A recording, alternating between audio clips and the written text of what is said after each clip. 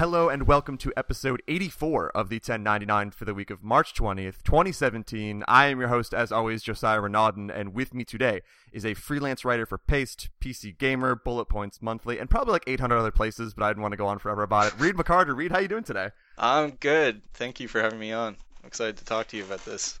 Yeah, this will be an interesting podcast. So recently, as a lot of people know, I did an episode with Tevis Thompson where we kind of went in depth on games criticism and argued a lot and had a lot of interesting conversation that people really seem to enjoy. And it's something I talk constantly about on this podcast, is how we talk about games, how we review games, the ways you tackle criticism.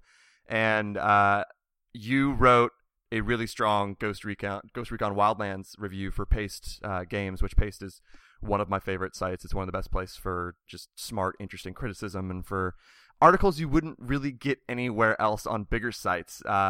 And I kind of want to use Ghost Recon as a jumping off point for the conversation today because, one, like I said, I think it's a really great review. And two, I think there's two entirely valid but diametrically opposed ways of reviewing a game like this. Reviewing a game like Ghost Recon that, on the one hand, has this really awful dialogue and story and this core where they're like joking about waterboarding at times, and then the next frame they're saying shitballs, and it doesn't really know what it wants to be. But it's also this kind of fun, I hate the word bombastic, I guess, but there's a lot of explosions, there's a lot of driving cars off the side of mountains, and if you get three friends, there's something special about this game. So to start, let me kind of frame this. How did you play the game? Was it mostly alone? Did you play co-op with a lot of people? Did you find randos? What was your kind of reviewing strategy for this? Well, yeah, because I was reviewing it, and I'm sure this will be very familiar to you, trying to get through an enormous game in a sort of tight amount of time. I played it mostly alone, just because in this game, I think the multiplayer stuff is less reliable than using the AI to, it's predictable, and you can mark these targets and what your little computer guys are going to do. When you play it online, it's kind of, I wasn't really getting much of anywhere with it. So I played the bulk of it alone. And then sort of 2 days before I wrote the review, I kept hopping in games with other people and played with some random people and played with people I know, and just kind of messed around and did side stuff or tried to do actual missions to just sort of get a feel for how that worked. This feels like one of those games that if I wasn't playing with people, I wouldn't play it. Like, there's definitely I think you're right about the reliability of your AI at times is almost silly. Like, they could basically be a mile away and then you do a sync shot and they still shoot the dude, and you're like, how the actual fuck did you just do that? But the way they're professionals. Again, they're very they're ghosts. They're Ghost Recons. That's right. And I'm playing with the exact same group that I played Overwatch for 250 hours with, and the way I've always said it as I'm talking to them is like, this game, sometimes we try to go in stealthy and it's fun, but I think that game is the most fun when shit goes wrong. When suddenly someone made a mistake with the helicopter and now we're seen and now we're like parachuting out. And you mentioned in your review the tiring mission structure, which I do agree with. I'm not done with the game. I'm probably like 12 hours in, something like that. And there are a lot of missions where I'm like, God, this again. But for me, here's where Wildlands is different from, let's say, The Division, which I also played the entirety of. Because I play with these three friends, and because there are enough interesting guns, fun vehicles, especially like the sports car that goes almost too fast for its own good, there's different ways to handle any given situation. Each new attack on an outpost or each new mission where we're trying to get information from someone kind of takes on its own unique adventure for us. There was this one in this boathouse where I think we had to set like grenades up, or I think we need to set C4, then run to a helicopter and get away. And someone just entirely fucked up and didn't realize that we had already set the bomb, so they're still back there, and we're like, what are you doing? Get to the helicopter. And it becomes this crazy situation. So for you, how do you balance judging a game's mission design versus the freedom it gives you to tackle it, or the tools at your disposal? Did you find yourself dealing with missions in different ways, or did you kind of figure out, well, this works best, I'm just going to keep doing this? Yeah, I mean, I even though I'm saying I'm trying to get through it on a limited amount of time, and on my own volition, I would have either not played a lot of this game or played it over, a couple months or something. But even saying that, I think no matter what kind of review you're writing, it's always good to, take the game at face value and let it be whatever it wants to be and figure out what it is from there. And B, poke around at it and see what it does when you do different things to it. So I kind of started at the beginning, playing a certain way, trying to be stealthy and everything, and then, messed around with just like landing a helicopter right next to, a person that you have to extract. And just like, getting shot immediately by 20 dudes and letting my guys revive me and just, playing like a complete idiot. And messing around with different things. So I don't know, like I do try to try different things going through it, because I do think that's important, because if a game is saying if you're saying that the value of something like Wildlands lies in the way its missions are structured and the sort of the free form way that you can approach things, then you have to take that's what the game wants to, that's what it's stressing, and so you do have to take that in good faith and poke around at it and see, get your own opinions of it that way. Yeah, the current group I'm rolling with, we have this strategy, quote unquote strategy, where we've been going to like usually the major kind of go kill the specific guy, and it's just surrounded by snipers and just 18 layers of defense. We'll take a helicopter and go as high as you can, which turns out to be right around 3.7 or 3.8 kilometers in the air with the helicopter. Oh my god! And then just it goes really high. And then we'll just like we'll have the pilot stay in for a second, because the second he leaves, the entire helicopter starts spinning. And we'll have three of us just jump down and parachute, and we'll pick a spot to get to, and then he'll jump out and follow us, and we're just going like what feels like 800 miles an hour straight down into it. And I remember there's one that we got to where everyone landed in the right spot except for me, and I landed in what ended up being a caged area where I couldn't get out of it, so I had to kill myself with a grenade and then respawn. And it was silly and like, oh god damn it, I can't get out of this. But it was also my own fault, because it was a caged area where I'm like, wait, they would never think to drop anyone in here, right?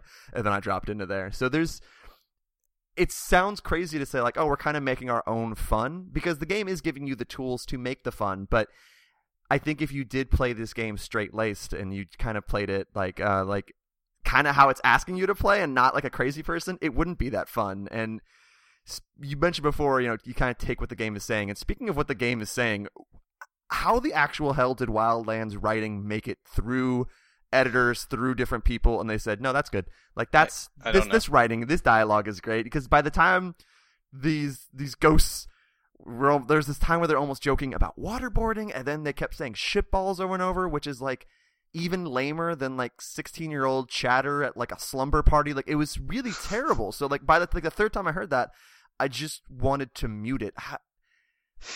How did it happen? I don't know. Like I can't and I won't with writing any kind of review or article or anything try to speculate about how something was made. I mean, on a podcast or whatever, yeah, it's fun to and try to think about how it happened, but like it's tough without, having been there or having talked to someone who was a part of it and can tell you about how it came together. But I honestly think, and this, I don't know, it sounds like such a mean thing to say, but I don't think they trying to think of the right way to put this. But it almost seems like sometimes the bar with this kind of stuff is pretty low and has historically in games not been addressed fully.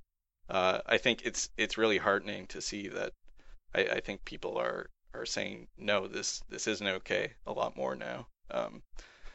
They're being more aware of it, but I think a lot of times you had sort of the traditional review structure where maybe you're saying, well, this story is just bad, and you're kind of leaving it at that, and it's one part of the greater whole. There's not necessarily a look at the implications of how that story manifests in the moment-to-moment play. Yeah. And so I wonder if sometimes it's just a process of, it's good enough. Put it out there. And does it even cross that like that benchmark of it's good enough. Like it's one of the things that stuck out to me the most in terms of how bad it is, where like every time someone talks in that game, I'm like, how the hell? Like, how did you actually think this was good, or at least passable? Yeah. Like, how did this make it out into the open? Well, I mean, it's interesting too, because a lot of the times if you have some of the worst writing that you come across in games, might not be great, but it's at least written competently and performed competently. So it's like, you see something like, I'm just trying to think of something off the top of my head, but Battlefield Hardline is a game that I think is very bad. But the dialogue is fine.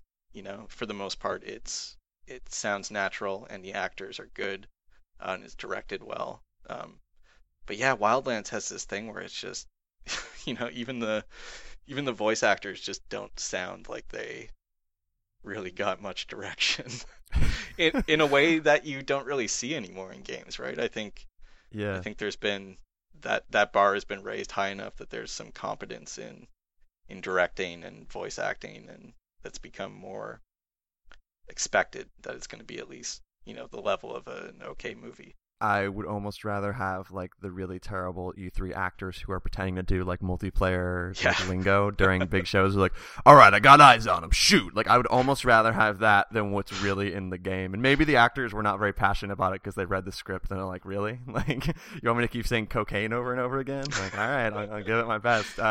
But here's the big thing. Like, I think you're spot on with your representation of the story in your review, because you say that it turns the suffering of the people who right now live under vicious cartels into a playground for a forgettable sandbox shooter. And it does, and it's bad. Like, that representation is bad, it paired with the awful dialogue. But, and this is something we talked about a little bit before we started recording, I ignored the story so hard. And since I was, constantly talking over a mic with these three friends, and I still continue to do, I'll probably play the game tonight. Yes, I did hear the stupid dialogue, but I rarely heard it. And it's weird to say, like, I think this game would be better if it didn't even attempt to have a story, if it was just scenarios and maybe a non-named place where you're just taking out bases and stuff like that, or trying to capture people and stuff. That actually might be better. So for you, can even smart, varied mission design and better character progression have overcome such a shitty story? Like, can you overcome a story this bad in a game? I mean, and this is very much how I approach reviewing games and writing about games is, I would say no, because I'm always hesitant to say this is the way it ought to be done, just because it's the way that I think about games and look at games and play games. But I would say no, even if this game was more sort of accomplished and was a lot more engaging throughout the entire thing, I think you still have what it's saying at its base level that is difficult to get away from. Which is not to say that you can't look at everything else about the game and you can't say, well, I'm having a good enough time with this and this and this.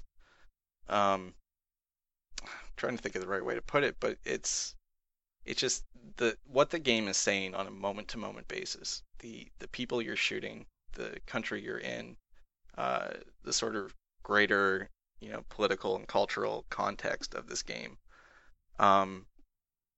It's inescapable to me. I'm not exaggerating saying that I felt very uncomfortable. I'd finished playing for however long, and it just kind of gave me a sick feeling. Like it's a work that is repugnant to me. Just my own view of the world, my own view of the war on drugs, which is something I think is one of the great, mistakes of the 20th century that we have just ingested into our culture, and it's become a normal thing, the way that we think about addicts and, drug violence and blah, blah, blah.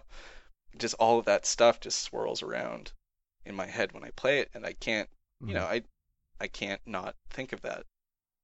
I don't know if that's too much of a tangent from... No, it isn't, and it actually kind of leads me perfectly.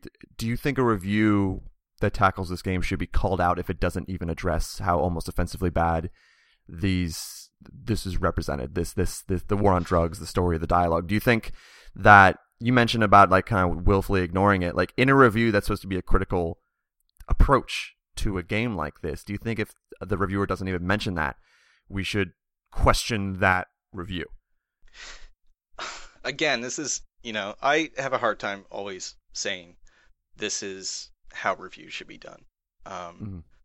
There's a way I believe that they should be done. If I was an editor at a place, I would not be happy with a review that was filed in that way, unless the writer had very good reasons behind why they didn't care, and that was the focus of their review. But I think it is.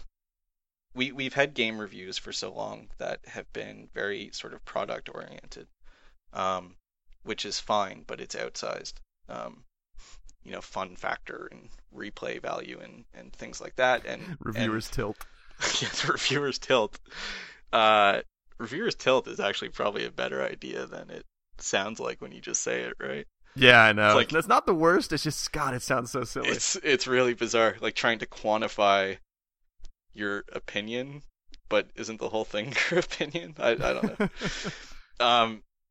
But yeah, I mean, my outlook, I think we need more reviews that are going to engage with the game as a whole. As I think this is probably something I got from when I was writing for Killscreen for a while. One of the editorial things was sort of about picking a game up and sort of turning it around in your hands. Like, what is the game as a cultural object? What is it as a total thing, not just one interaction or one story beat? And that approach is very much how I think about things.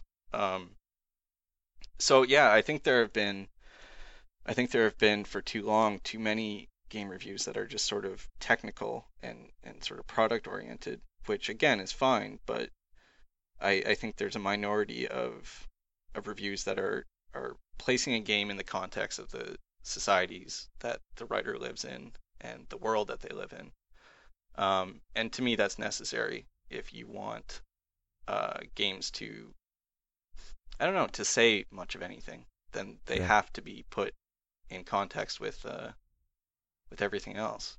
I don't know. That's kind of a long meandering. No, I fully agree with you. It's something I always struggle with because, like you, I'm not one of those like, all right, this is the right way of doing things and this is the wrong way of doing things, because I think there are many valid ways to review a game. I think you can take the route you did with Ghost Recon or Battlefield. I think it was, what was that awful one? Battlefield. Hardline? Hardline. I kept thinking Hardcore. I'm like, that's a weird Battlefield porn game. But like, that would have been a better name. Battlefield Hardcore. Way better. Battlefield Hardline, when Austin Walker reviewed it and took a really interesting, I think that was a Pace magazine I think so. Stance on that. Or you can review a game product focus, which I still think is less interesting to me, but still totally valid for the person who is just like, quote unquote casual and is like, is this game going to be what I like? And if they can put it in that way. And I think they're like the enthusiast kind of websites sometimes do that. GameSpot for a while, I was really happy with the direction we were going when it was Kevin Van Ord and there's a big group of us.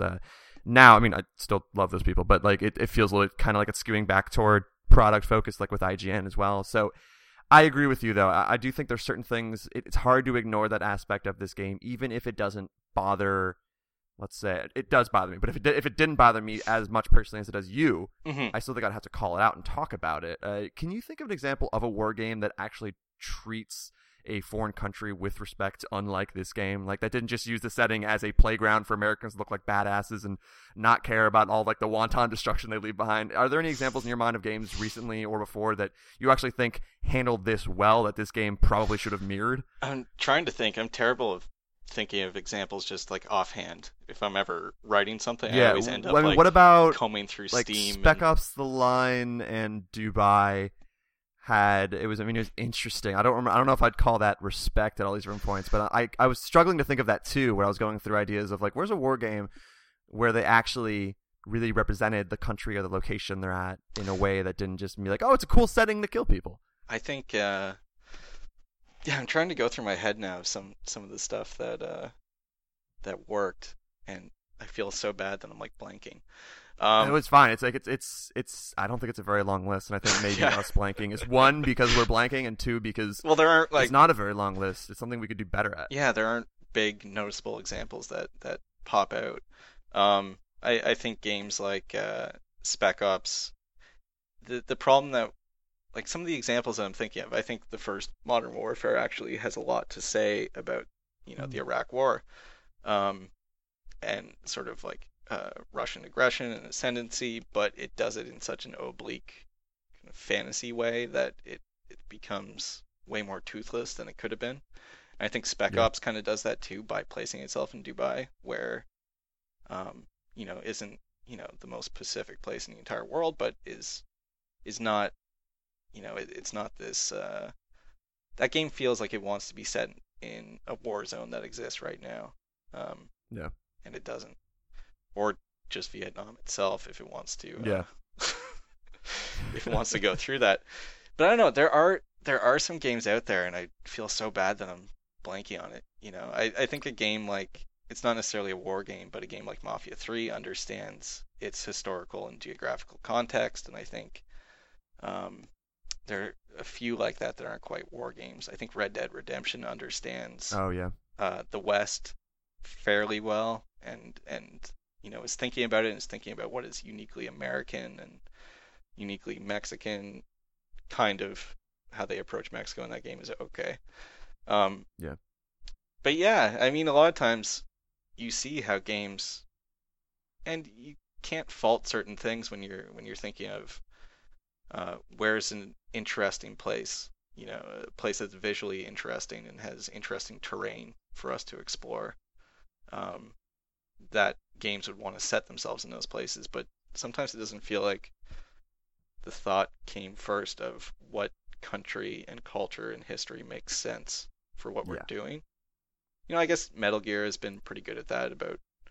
It seems like they picked. Oh man, that's not one I considered just because of the fantastical nature of it. But Yeah. yeah, no, you're kind of right. Yeah, And that's the second one the and bigger... the fifth one, I think, actually sort of, and the third one, of course, but kind of actually, it's like, why put this here? And it's because, well, the historical context of these places actually matches what that's a low bar, right? But it matches what they're trying to explore with the story. So often the AAA big budget surrounding kind of aspect of that makes it so you need, at least in some publishers' minds, I think you need more explosions and more craziness. And when you try to pair big budgets and big action movie moments with a setting like that, yeah, I think you're right. I don't think they think like, all right, we're gonna choose this setting and we're gonna build a game around it. I think they build the game and then kind of just plug in a setting that would be cool to do things in. Which, Yeah. that's one approach, and I do get it. Like, I understand why it would just be cool to see more games go into different areas that maybe we don't know that much about, and not just make it this kind of insane battlefield and actually tell its real story. Yeah, I mean, I think some of the Assassin's Creed games have worked that way, where they're trying to explore issues related to a period of time. Some of them far better than others. I think the last two, the French Revolution one and the Victorian England one, had just kind of set them there because why not? Because they're like, this is interesting architecture. They didn't have much to say about those periods of time. But those games have at times, I think Assassin's Creed 3 is underrated with what it was trying to say about North America and colonialism and the birth of America and all that heavy stuff. We just need some edutainment games. We need some history games to help teach us things about different places we have no idea about. Like, I don't know, let's talk about... Well, why not, though, right? France in this century. If they're fun... Well, they don't have to be fun. That goes back to my games don't have to be fun argument. Well, but they can be. It depends on the budget. Yeah, if they can be. You It's... can add some fun to it. I mean, that's kind of the disappointing thing about you have an Assassin's Creed set during the French Revolution, and you think, there you go, like... you have this formula that works, that people enjoy. And the frustrating thing is, there must be people at Ubisoft Montreal and the other studios who do an incredible amount of research, just raw like data collection. Yeah. And so they have all the pieces there where they're telling you lots of things, but they haven't contextualized it into something it doesn't say anything about the French Revolution. It shows no opinion about the various actors in it and all of that. So I don't know. You can do that. I mean, film.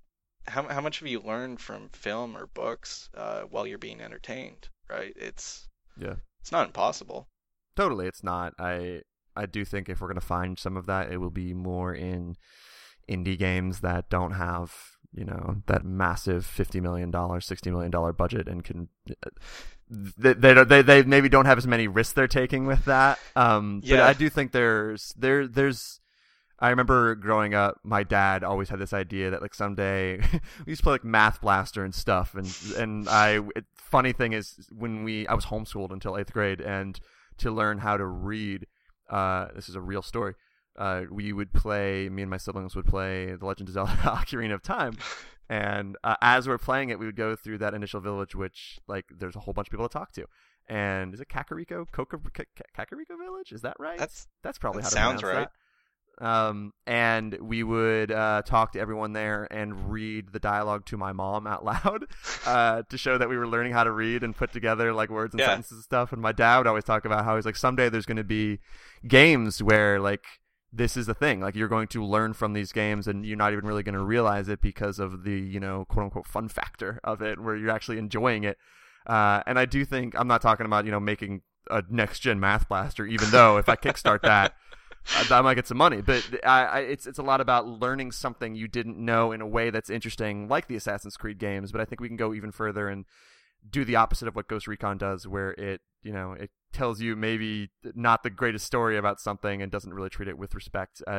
You end your review with the assertion that the game's audience needs either willful ignorance of or a disturbing outlook on the world around them to be able to play Wildlands without a deep sense of unease, which you did mention you felt kind of gross as you were playing this game.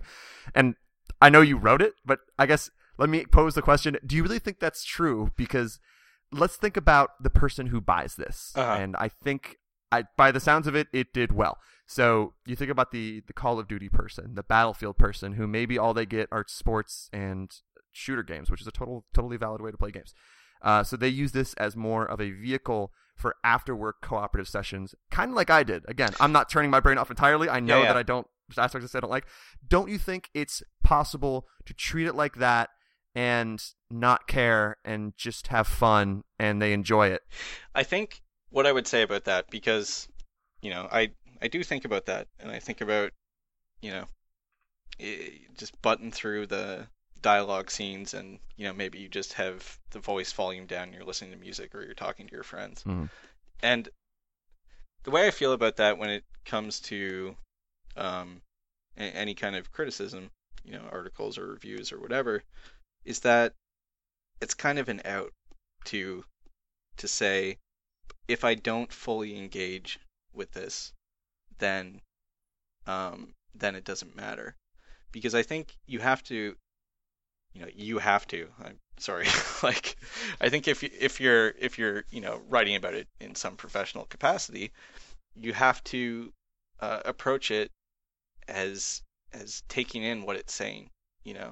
I think if I had reviewed the game and I said, listen, I watched the first cutscene, I thought it was stupid, and then there were some political implications in this game that I thought were really distasteful, so I muted the TV and I just listened to music as I played through it. And every time some story thing came up, I just, went and got a drink of water. I think rightfully people would say, well, what are you talking about then? Like, you didn't review it, or you didn't take in everything it was saying. So that's kind of, I don't know. That's kind of how I feel about it. I don't. That last line is maybe mean to say, but I think you have to say it at some points when this stuff that's being used as idle entertainment in that case. Which, and I'm not condemning everyone who's playing it. You're just playing it, right?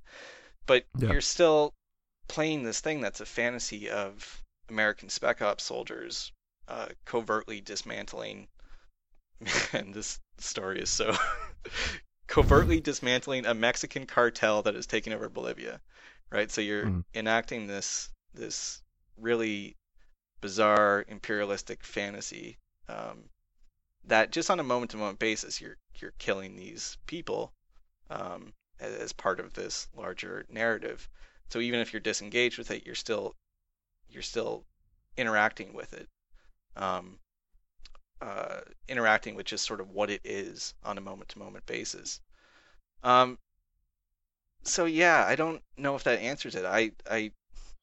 It's a weird concept. It's also not so much a condemnation of I bought this thing, I'm gonna have some fun with it, I'm gonna talk to my friends.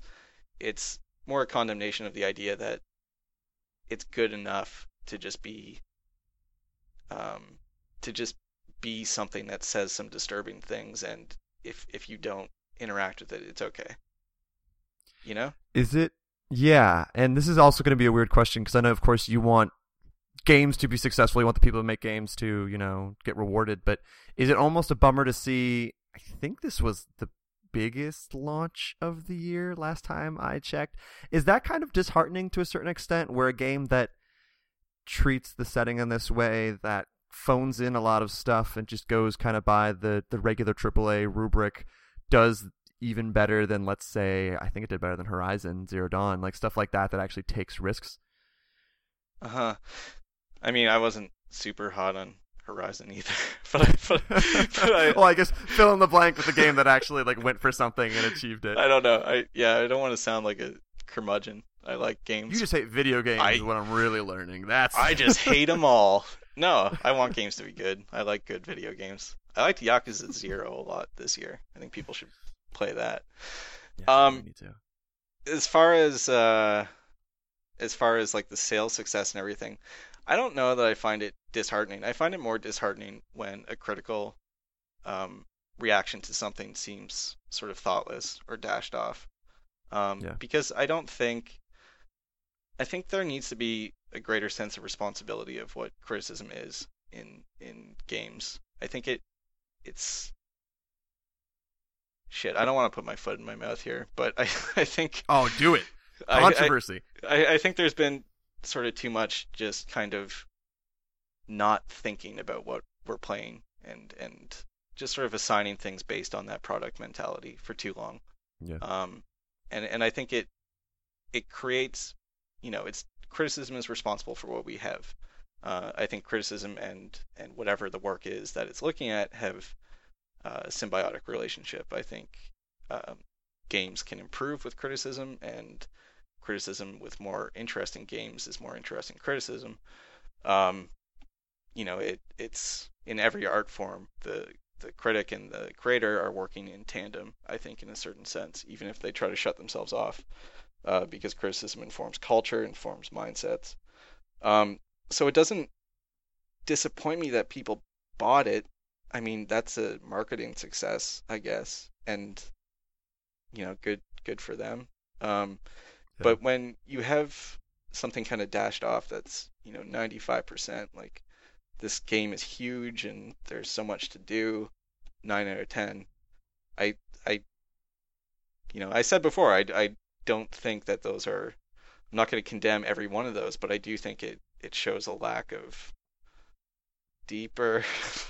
This is so bad. I don't want to sound like a condescending jerk, but I think it shows. You don't. I get it.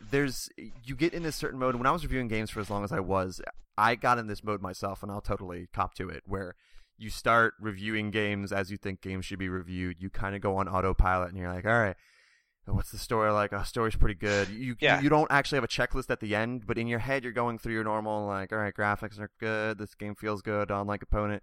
All right, 8 out of 10. And you don't really go deeper into the game and like, all right, why is this way? You're almost eating up the marketing material and that preview cycle coverage of what the developers or publishers are telling you the game is, and then kind of pushing that into reality through your criticism instead of not just accepting everything that has been told to you and playing the game more from a clean slate and trying to figure out like, why did this happen? Why is this happening? Instead of just being like, all right, well, games are like this, 8 out of 10. And I mean, I get it at a certain point. Real talk, there's not a lot of money to be made writing about games. No. And games are long, and I don't blame someone who, well, I blame them a little bit, but I think, you know, you're getting paid maybe in some cases $50 or $100 to, you know, play 60 hours of something and write a review, and maybe at a certain point you kind of wonder what's the point of really trying to maybe think things that are difficult for you to express, and you know, take a lot of mental energy and kind of wipe you out, because it is harder to write things that, especially the climate that we have in terms of how sometimes publishers react to a negative review, or people, you know, readers will sometimes just take out the pitchforks for whatever reason. It can be hard to know that maybe you're doing all of this and you're trying to think these things through, and you're pushing yourself in terms of how well you can describe things and how well you can get at a core feeling that you had when you were playing the game, and maybe having to do research outside of the game. And at the end of the day, you're not making much money, and people are probably going to yell at you. And so you kind of wonder, like, why not just kind of freaking dash off the, you know, it looks great, the music's good. It's the easier way to do it, right? And all the people who say like, oh, reviewers are paid off. Like, if you think about, first off, I've written reviews. Oh, geez, it's probably been like for 7 years or something like that. I've written for just about every major website. I've never been offered money. I've never known anyone who's been offered extra money from publishers or anything like that. And if you do, like, okay, let's take, and this is like for people who've never written a review. Let's say a JRPG that you play is 60 hours. Let's say you're doing a Tales game, like a Tales of Berseria or something like that.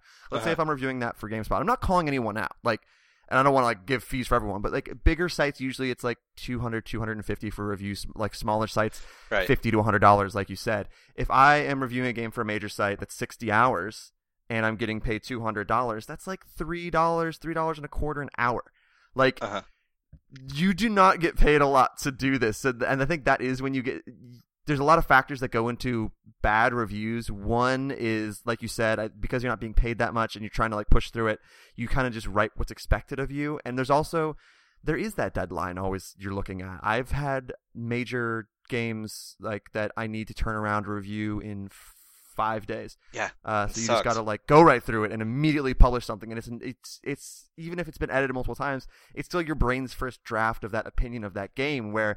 And God damn it, I gotta stop bringing up Nick Capozzoli so much. But the way he with his Patreon, the fact that he reviews games long after release, it gives him time to think about it. And same with God, I cannot think of him right now. The guy's name at Kotaku, whose reviews I really really like, and I'm gonna feel so bad. Is it Kirk? I don't.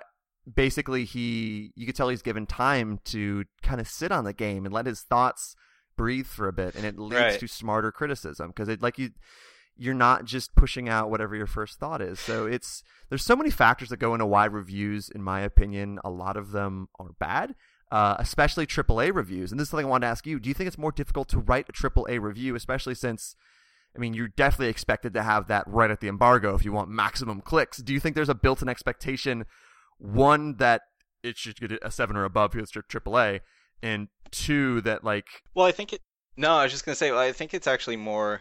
You know, because that's another thing that they'll say is that you scored this low because you wanted attention, or which is so insulting. Because I mean, one of the things I don't want attention for my review.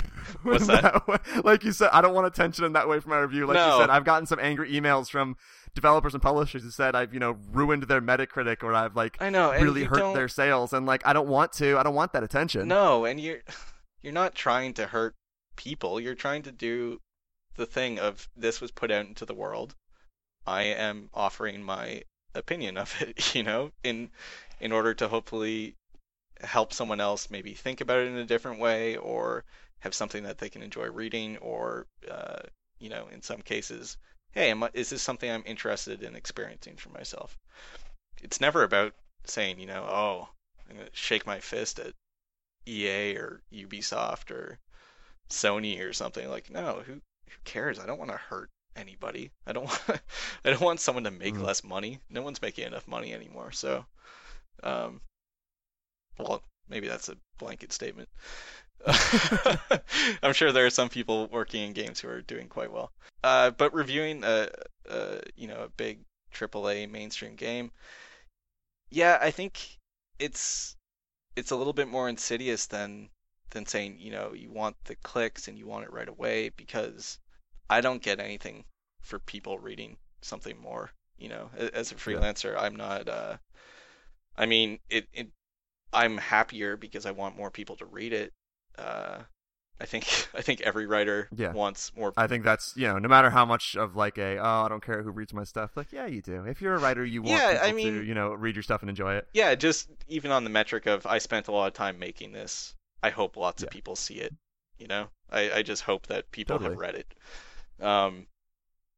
What was I going to say? But there's no financial incentive to me giving something a lower score is actually a disincentive for me. It's one of those things where, I gave Wildlands a 4, and maybe I could have even been harsher on it in retrospect with the number. But, I did that at the end of the review after I finished reading it, and I thought, you have this thought in the back of your mind for half a second of, do I want the horseshit that can potentially come from this? Because when you score something low, you're always kind of rolling the dice. The odds are a lot better if you're a straight white guy, to be completely honest. I was gonna say, you're definitely getting hate, but not maybe at the same level of hate that someone else might get. Yeah, I think it's in the vast majority of cases, it's not going to be unmanageable. It's just going to kind of bum you out for a couple days. It's weird with Ghost Recon because the early reviews that came in, I think it was sitting around like an 87 on Metacritic. And since then, since the later reviews have come in, maybe the ones that aren't as worried about hitting a specific deadline or the embargo, it's down to like a 74 or something like that. It's really gone down significantly. Yeah, so I'm going to put you on the spot. Do you think AAA reviews are often worse than reviews of indie games and games that might not have the pressure of reviewing them early? Do you think that rush to be first, especially we're about to get Mass Effect reviews probably tonight, and that's a big-ass game that I think sounds like you either have to kill yourself to finish it really quickly or maybe you're not even finishing it entirely before you write the review. Do you think that pressure to be first because people want to read those reviews, do you think that makes AAA video game reviews worse than most other reviews? No, I don't think I would say that. Okay. I don't think I would say that. I also think, when there was that announcement from, when was it, in the fall or something, when Bethesda was saying, from this point forward, our review copies are going to go out, I think 24 hours before or something. This is a huge topic because it also gets into how website editors and publishers feel about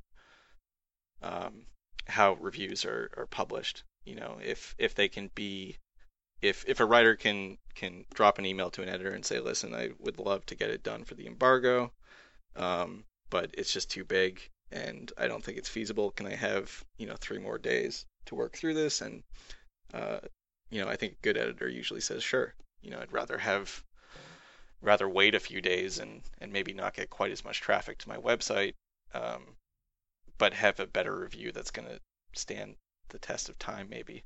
The Bethesda thing, I think some people were saying things like, well, this doesn't matter so much because what happens anyway is that the best things written about a game are written a month after or 2 months after. And I think that can be true sometimes, but I do kind of reject this idea that a shorter time frame necessarily has to mean a poorer review. I think it's always better to have more time, but I think you can do your thinking. Even if you finish playing the game and you've been playing it for 3 days and you have to write your piece and, say you have 6 hours left to get it over before midnight or something. I think you can honestly take an hour or two, go for a walk and sort of, do some thinking before you start writing. And maybe it wouldn't be quite exactly what you would say a week later, but it can still be very valuable. I think the idea that, well, criticism, is some special thing that is almost held apart, like, well, it needs more time, it needs more, it's like a special hothouse flower that has to be tended just perfectly. I think no, I think you can be workmanlike with criticism sometimes. I think if you have your brain whirring and you're thinking, and you give yourself a bit of time before you start writing, even something as small as an hour, 2 hours, just to sit or walk around and just kind of let things percolate and decide upon, this is what stuck out to me, this is what I want to get into. I think it can be done on a tight deadline. I really do. I think also writers, I don't know, you can't say some general thing, but I think a lot of writers do better with a tighter deadline because it makes your brain, I think it kind of focuses you. It makes it so that you're thinking, this maybe is unhealthy, but you're thinking a lot, almost obsessively, about what you're about to write about. So it has a way of sort of working itself out in your head, because know there's a limited amount of time. The clock is ticking. Totally. I do think different people work better under different situations. Well, that's because the thing I went right? to I went to school for journalism, so you learn how to write on a really short time frame. You learn how to write on a deadline, and for me, that always, who knows? I never did the review a game way after it was released and spend time with it and then review it that way. So maybe that I would work better under that. But for me, I always thought most of my best reviews were when I was pushed to really go for it, and I was still able to, like you said, maybe take a walk afterwards, stop and think about something more than just.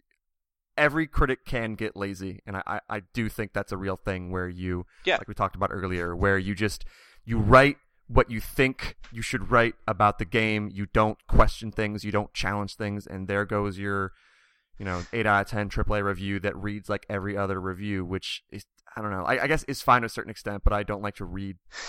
Again, I don't want to sound shitty to people. I don't like to read lazy criticism. Well, I don't like to read reviews where it sounded like it's like, oh, this is like just another reworked version of something I've read a billion times. Yeah, and I think a good motivating factor is when you don't have a lot of financial incentive necessarily.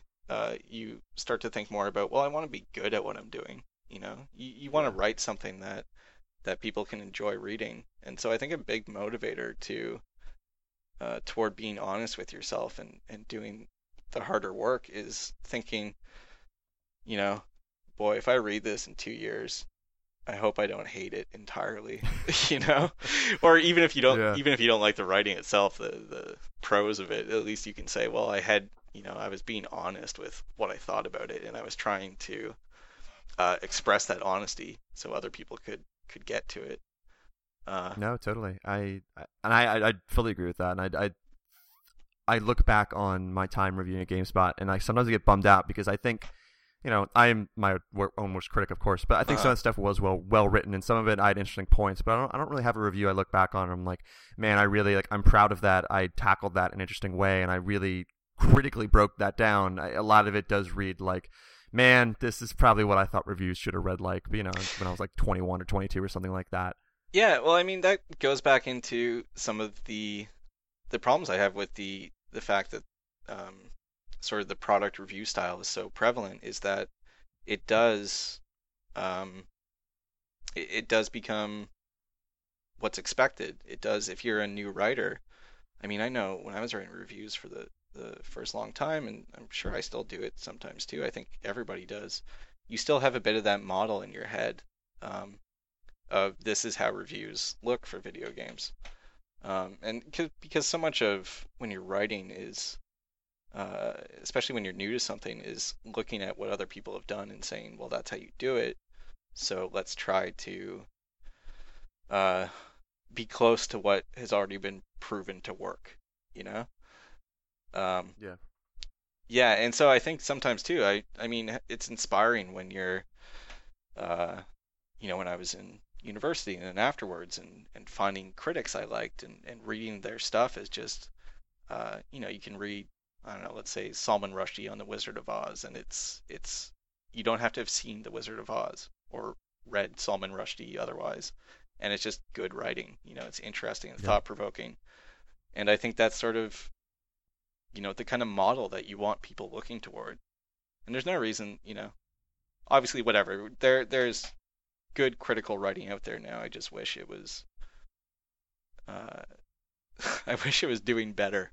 I wish the people who were putting in that work were maybe editors and senior writers and so forth.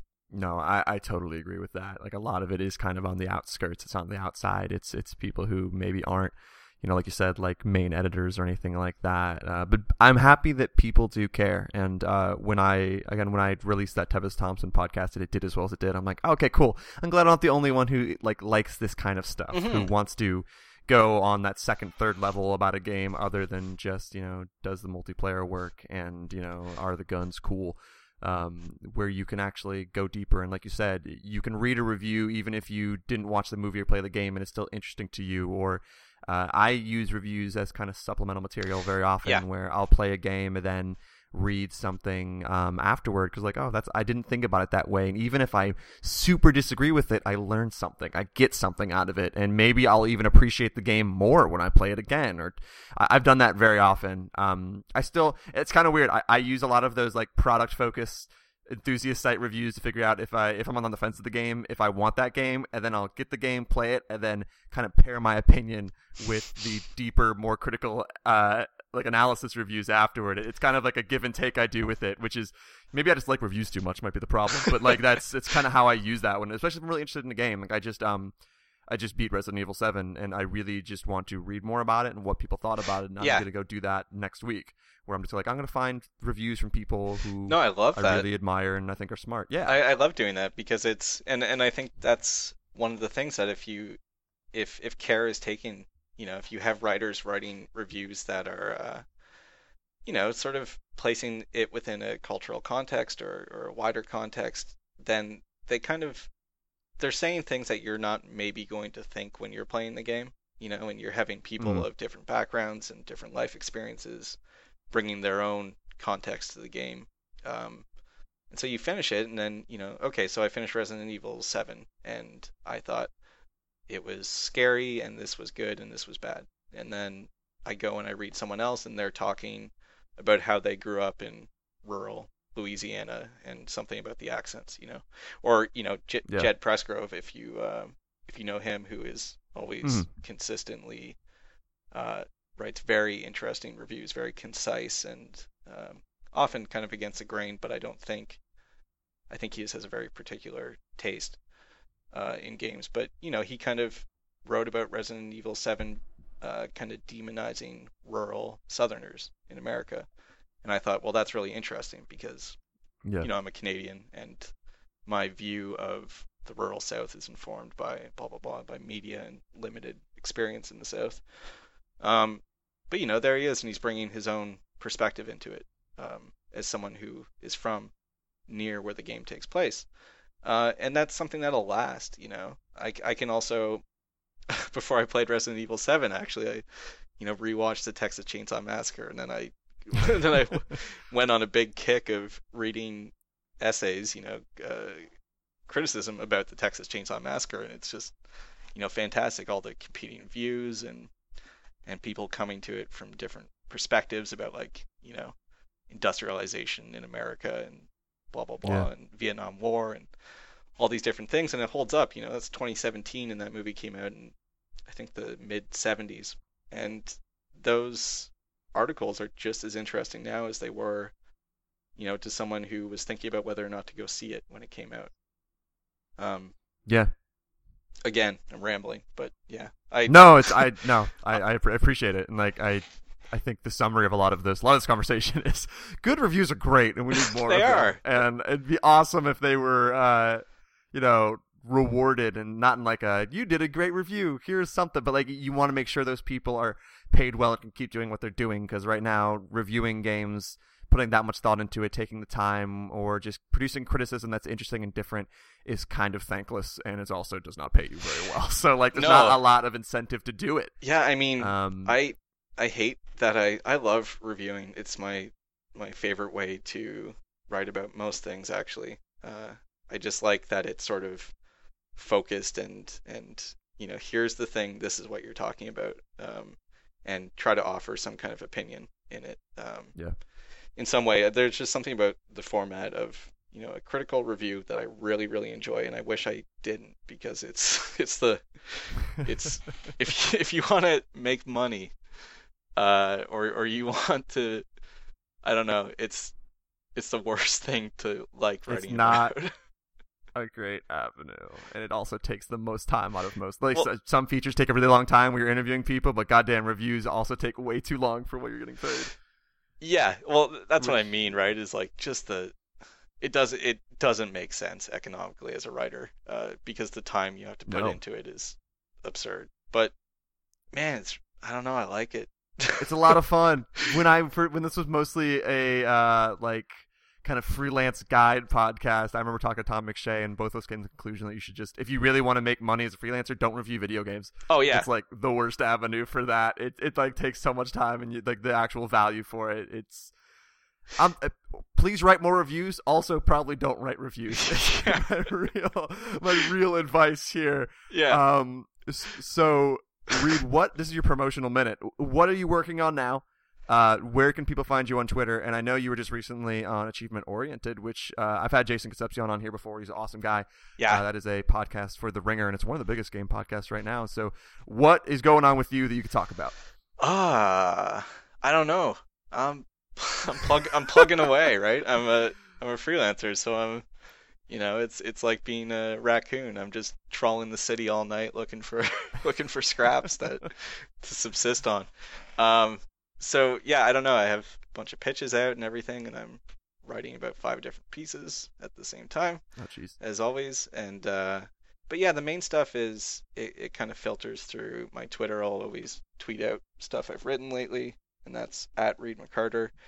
And then the big thing is that I do Bullet Points, there's Bullet Points, which is a podcast, and then there's Bullet Points Monthly, where we take a single, usually newer game, and write weekly articles about it for 1 month. So we just wrapped up, or we're doing Ghost Recon Wildlands right now.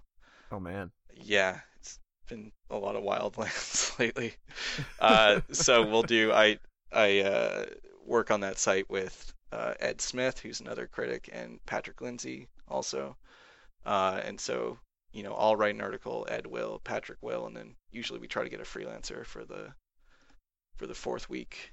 And that's the big thing. And we have a Patreon, which we can only, speaking of there being no money in games, you can support that kind of stuff if you want to, or share the link. And that's I don't know, that's my big thing right now. That's my bedrock of kind of what I'm working on.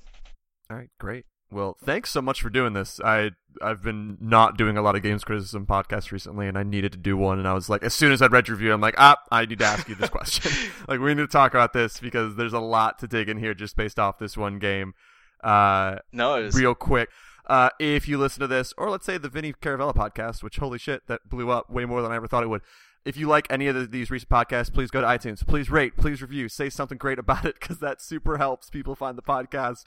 I've really appreciated all the support lately. It's been insane. Next couple of weeks are Adam Sessler, the writer for Mafia 3, and then some other surprises that I'm working out. So there's a lot of cool podcasts coming. And hopefully, Reid, we can do this again when you say you hate another AAA video game. We can argue about it. Or when I really like one that other people... No, I don't like those. That's not going to get clicks if you give something like a 9, and I'm like, all right, let's talk about this shit or whatever. Can you review Mass Effect and say it's like really terrible and give it a 2, and then I can have you back on? Yeah, sure. Yeah, but then no, everyone would. Man, I'll give you $300 if you give Mass Effect a 2 out of 10. Oh, okay. This is how it works. These are the backdoor dealings everyone talks about. Yeah, that's how being paid off actually works now. Is there's someone paying you to give a bad review? Don't worry, I'll take this part out of the podcast. No, I'm totally leaving it in. So thank you again. And thanks, everyone, for listening. Hopefully tune back in for the next episode of the 1099.